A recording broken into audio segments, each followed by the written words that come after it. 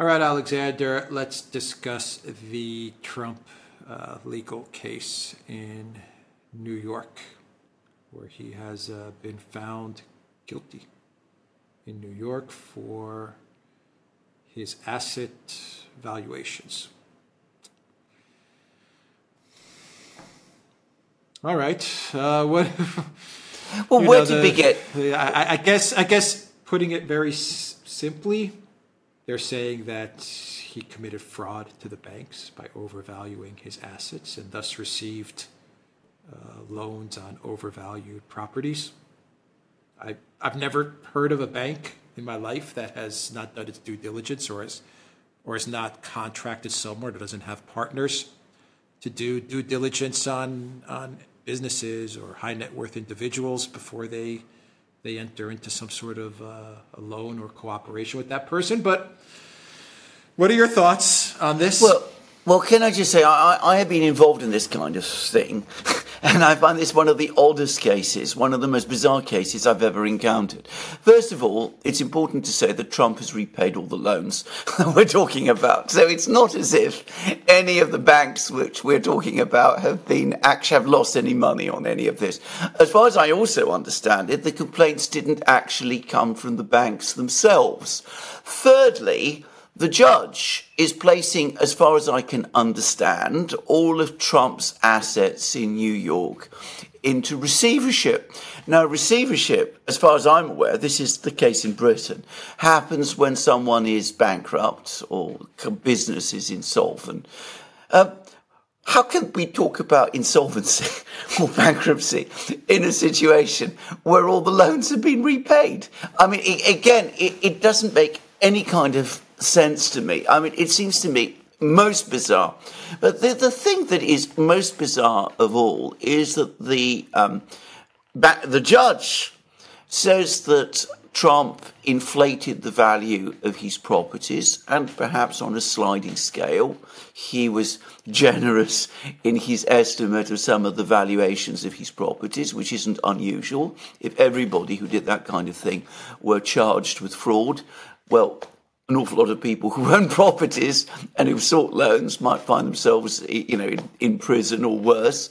But anyway, having said that about Trump, on the one property which one can talk about with some degree of confidence, which is Mar-a-Lago, the judge has given a valuation which is far lower than the overvaluation that he's alleging against Trump. Now, I've seen many pictures of Mar-a-Lago. This is a huge, massive property. It's on the beachfront in Florida.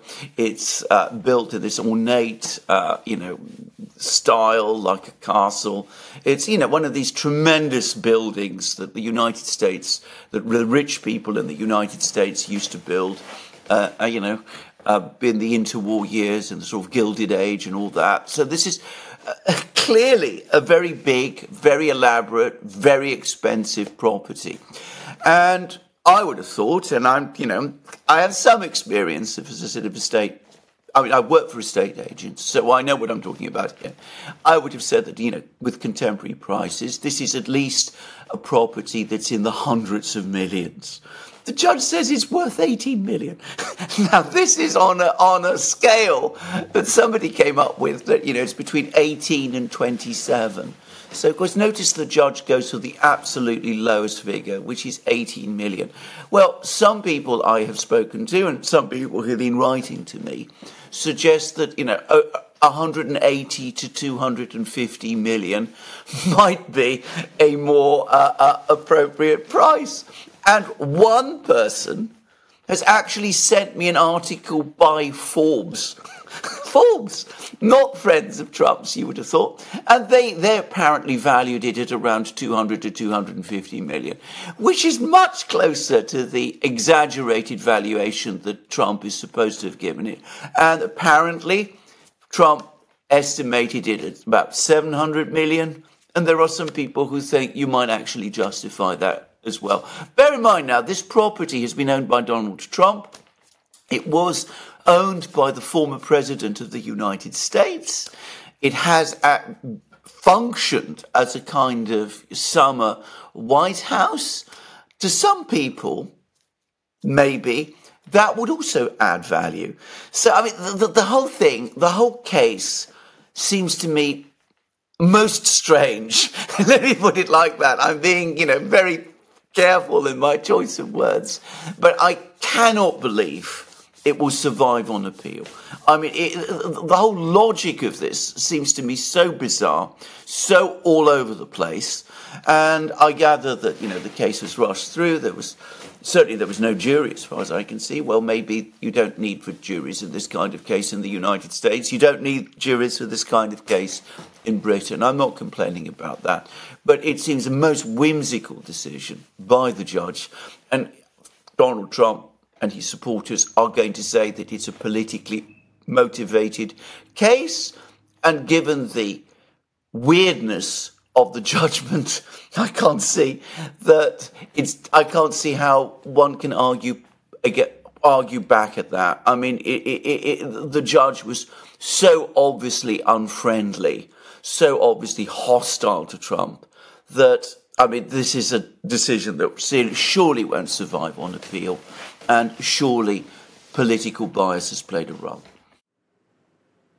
Yeah, that's the problem with this lawfare that's being waged against Trump, is that the Democrats and the deep state, okay, they don't want Trump to be president. I think everyone understands that now. But, I mean, they're not even trying to cover it up well. No. You have a property that's obviously on the beach. It's huge. It's beautiful. Obviously, it's not going to be worth, would they say, $18 million? No. Obviously, it's going to be worth 100, 150, 200 million. I mean, that's clear to anybody with eyes. Anybody... Maybe more than that. I mean, 700 million seems to me a stretch. But, 400 million, I wouldn't, if it was going for 400 million, I would not be surprised. Can I just say, with big properties, and, I worked in this area. One of my friends is a high-end estate agent. I mean, you look at estate agents and estate agent particulars. If you go to Sotheby's, for example, and they have a whole international estate agency side, they will often offer properties for big properties like this for astronomically high prices. I've seen properties, put out for 300 million or whatever. And then gradually, over time, you gradually start to dial it down until you finally reach a price where people bite. That's absolutely standard. You're going to suggest that Sotheby's or Christie's or big, high-value estate agents who start, high and then go down low are defrauding people? Well, that's nonsense. That's absurd. I mean, that's ludicrous.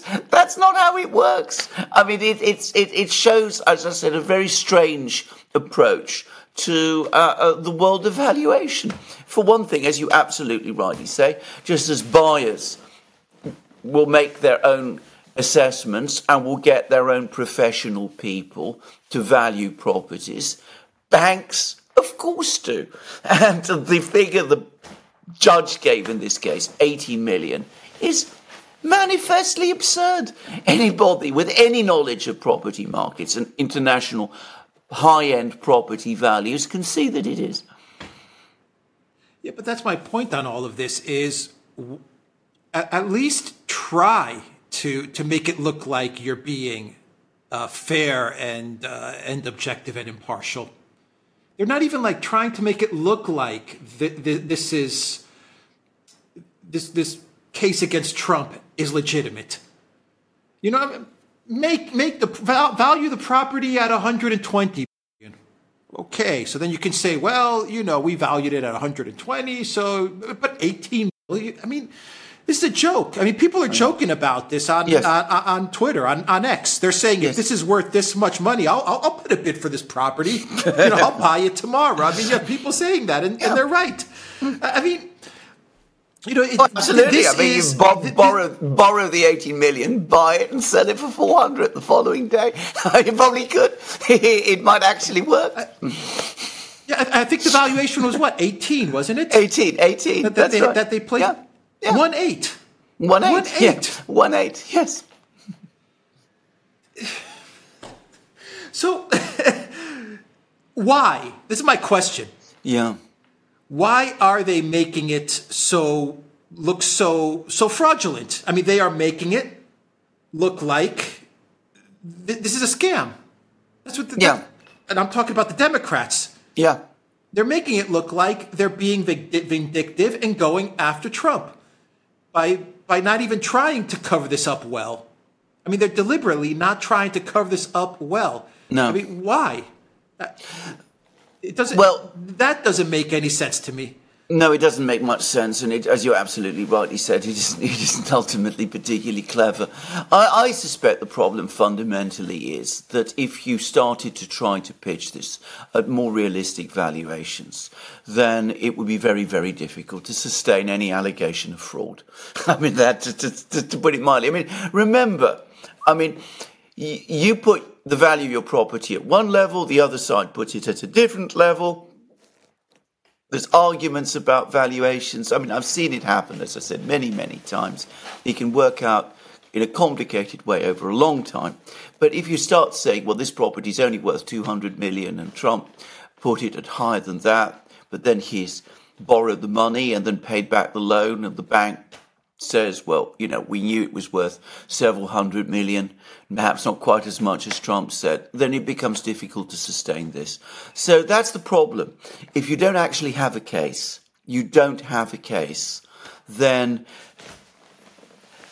trying to craft an argument which might look as if you did have a case actually is surprisingly difficult. And the temptation to just go for broke and come up with absurd and nonsensical figures becomes extremely strong. And I suspect the calculation is that the appeal process is going to take a very long time. You keep Trump tied down in legal matters. You make it more difficult for him to raise money in New York. Remember, he needs money for his election. So, you engage in it. This is more an exercise in harassment than ultimately in trying to win this legal battle. That's the best explanation I can give. Yeah, they're just looking to make his life difficult.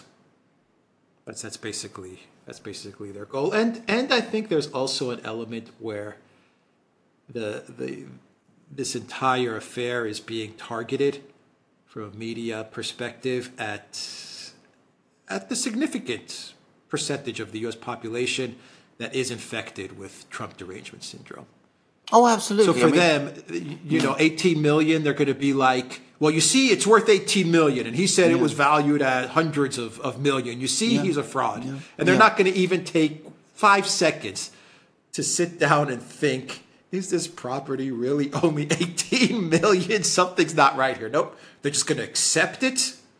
And they're going to say Orange Man bad. And it's just going to create more hate and outrage and anger towards Trump, towards MAGA, and towards that whole segment of the population that's supportive of Trump.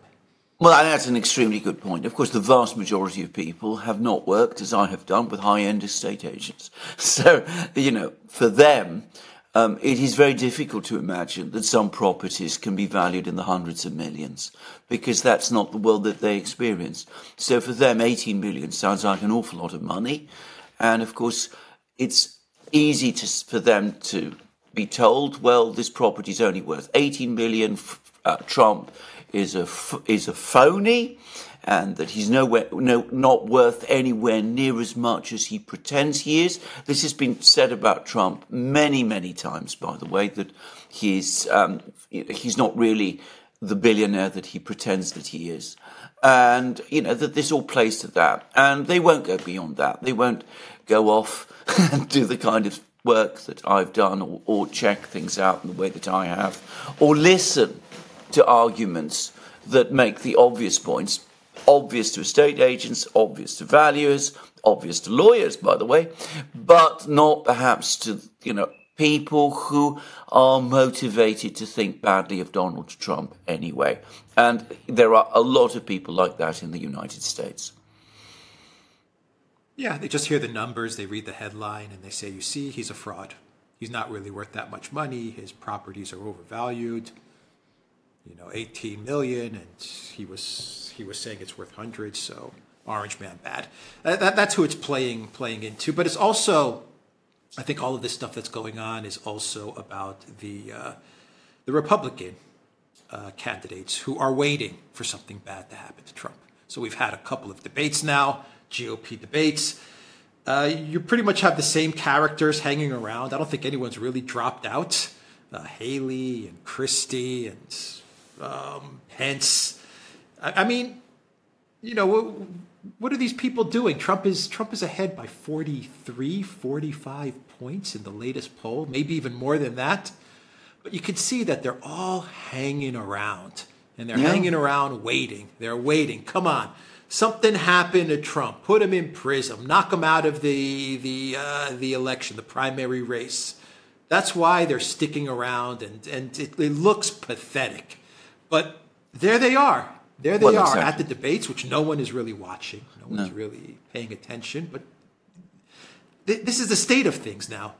Well, this is exactly what it is. I mean, that's exactly what they're doing. They're hanging on because they're waiting and they're hoping that something will happen that will remove Trump from the scene, and then they can start to fill the vacant place. I think that what makes this particularly ludicrous is that, of course, if this does actually happen, if Trump is removed from the scene, and let's guess that, say, Mike Pence becomes the Republican nominee, I think it's most unlikely he'd win the presidency. I mean, to be straightforward about this. But it's not any longer... I think they're betting on Nikki Haley. Or Nikki Haley, or whoever. Sure. But I think it's most... You're probably right. But, I'm not actually following that battle in any great detail. But, assuming that, they get their way, it's no longer about winning the election in 2024. That's not what the Rhino tendency is about at all. It's about maintaining control of the Republican Party. That is their priority. That's become absolutely clear to me. That's why people like Mitch McConnell, for example, have taken this very strong line on support for Ukraine. They're doing it in part because they know that Donald Trump and the populist wing of the party are opposed to it. So there's a battle underway within the Republican Party for control of the Republican Party, and winning the federal elections, the national elections, is less important than control of the party itself. And it's not difficult to understand why, because, of course, with control of the party, huge opportunities for patronage open up. You get control of state legislatures, you get a position in Congress, you get all sorts of things become possible for you, which if you lose control of the party, you lose any chance of that. I mean, who would be interested in Mitch McConnell if he wasn't in control of the donor base and was able to, shuffle funds and didn't have all that tremendous patronage at his disposal that he has? So this is what it's all about at the end of the day. So notice that they're all very critical of Trump. They don't really come to his support when these judgments come out, because deep down what they want him to do is to step aside, or even hopefully, not just drop out of the race, but drop out of politics and perhaps go to the prison somewhere or be discredited in some way, and then they can go back to the normal business of politics as they understand it, which is politics as it existed before he came down that escalator in Trump Tower back in 2015. Or was it a lift? Yeah, I can never remember. 2015, yeah. That's why they're really pulling for Haley and they're pulling for Pence, the two warmongers of the entire bunch. I mean, those two are all about the military-industrial complex and war and escalating in Ukraine and escalating with China. Yeah. And for people like McConnell, it's music to his ears. People like Lindsey Graham. Yeah. That's exactly what they want to hear from a candidate. Their dream scenario, the Uniparty's dream scenario, I'm convinced, is Nikki Haley versus Gavin Newsom. Yeah. I think that's the dream scenario. Yeah, so if the Democrats can find a way to maneuver Biden, be rid of Kamala Harris, and get Gavin Newsom in, they're happy. If the Republicans can find a way to get rid of Trump and maneuver Nikki Haley, or possibly Mike Pence, but they really want Nikki Haley, get Nikki Haley in, they'll be super happy. Haley versus Newsom, the Uniparty wins. Whoever wins the election, who cares? The Uniparty comes out ahead. That's exactly correct. I mean, that brings us, of course, directly to the situation with the Democrats, because, of course, the Democrats are having problems on their side. We've had the impeachment inquiry, which is now underway. But, of course, there's also now increasing criticisms. They're appearing very often now, by the way, in the British media, the Times, the London Times, the Daily Telegraph, article after article now. And this is a drumbeat. And bear in mind, Britain has been very supportive of Biden up to this point, but the Daily Telegraph especially, very close to the British government, very close to Britain's permanent government. They're saying that Biden needs to stand down, that he's obviously, he doesn't look like a convincing candidate in 2024. He's too old, he's too unwell, he loses his way all the time when in his speeches. His press conference in Hanoi was a disaster. His State of the Union address, not his State of the Union, his address to the United Nations General Assembly was a shambles. It was completely unconvincing. He's made more gaffes since then. He's fallen down the stairs. I understand once more that this is cruel to him, and it creates serious risks in the 2024 election. That if, horror of horrors, Donald Trump is the Republican nominee, despite all the things that you're talking about, then Biden might have real difficulty winning against Trump. And one particular Telegraph article went even further, and they said, what happens if you nominate Biden and then he becomes ill, or he becomes incapacitated, or heaven help us, fate finally catches up with him and he has to leave life, through natural causes, midway through the election. Has anybody in the Democratic Party thought about that possibility? What happens then? And of course, they say, there's problems, with that scenario. It's a real risk. And you've only got a few weeks now to try to persuade Biden, the old man, that he isn't really the right person to fight a difficult and complicated election next year. It's time he agreed to step aside and allow someone else to take his place. And of course they do admit, because in Britain we follow American politics very closely, that just as there's a Biden problem, there's also a Kamala Harris problem, and they say there might be difficult to find ways of getting her to step aside too, but they say that this is something that needs to be done fast. And this is coming out of Britain. As I said, one article after the other. One of those articles written by no less a person than William Hague, who is, of course, former leader of the Conservative Party and former British Foreign Secretary. Yeah. Anyway, that's the issue. Getting rid of Biden is not the hard part. It's how do you get rid of Kamala Harris? I think that's the tough part. Yeah. It's a very complicated. She doesn't want to go. That's why. She doesn't want to go.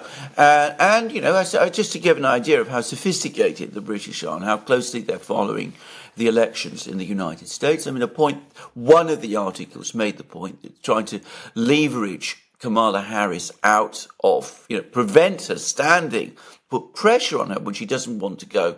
I mean, that could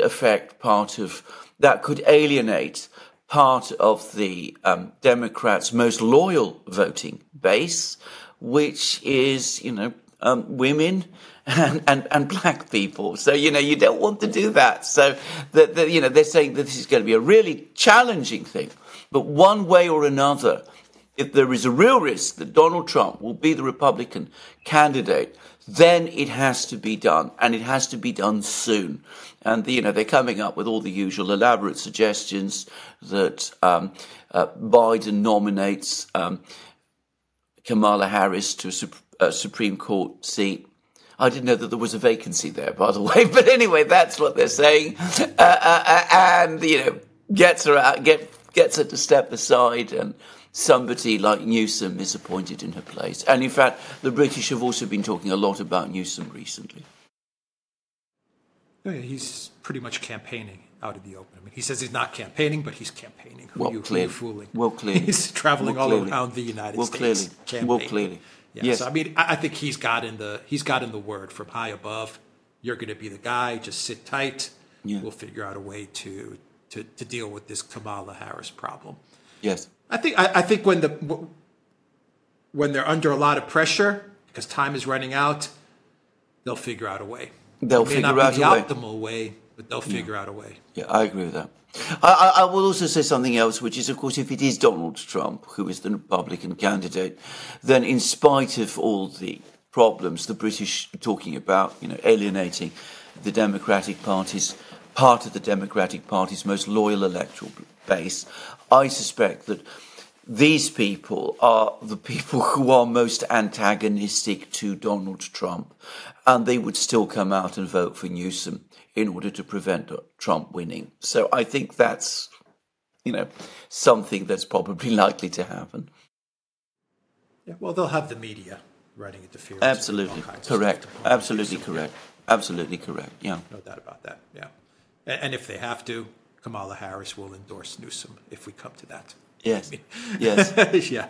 I think no doubt about it. Yes. All right.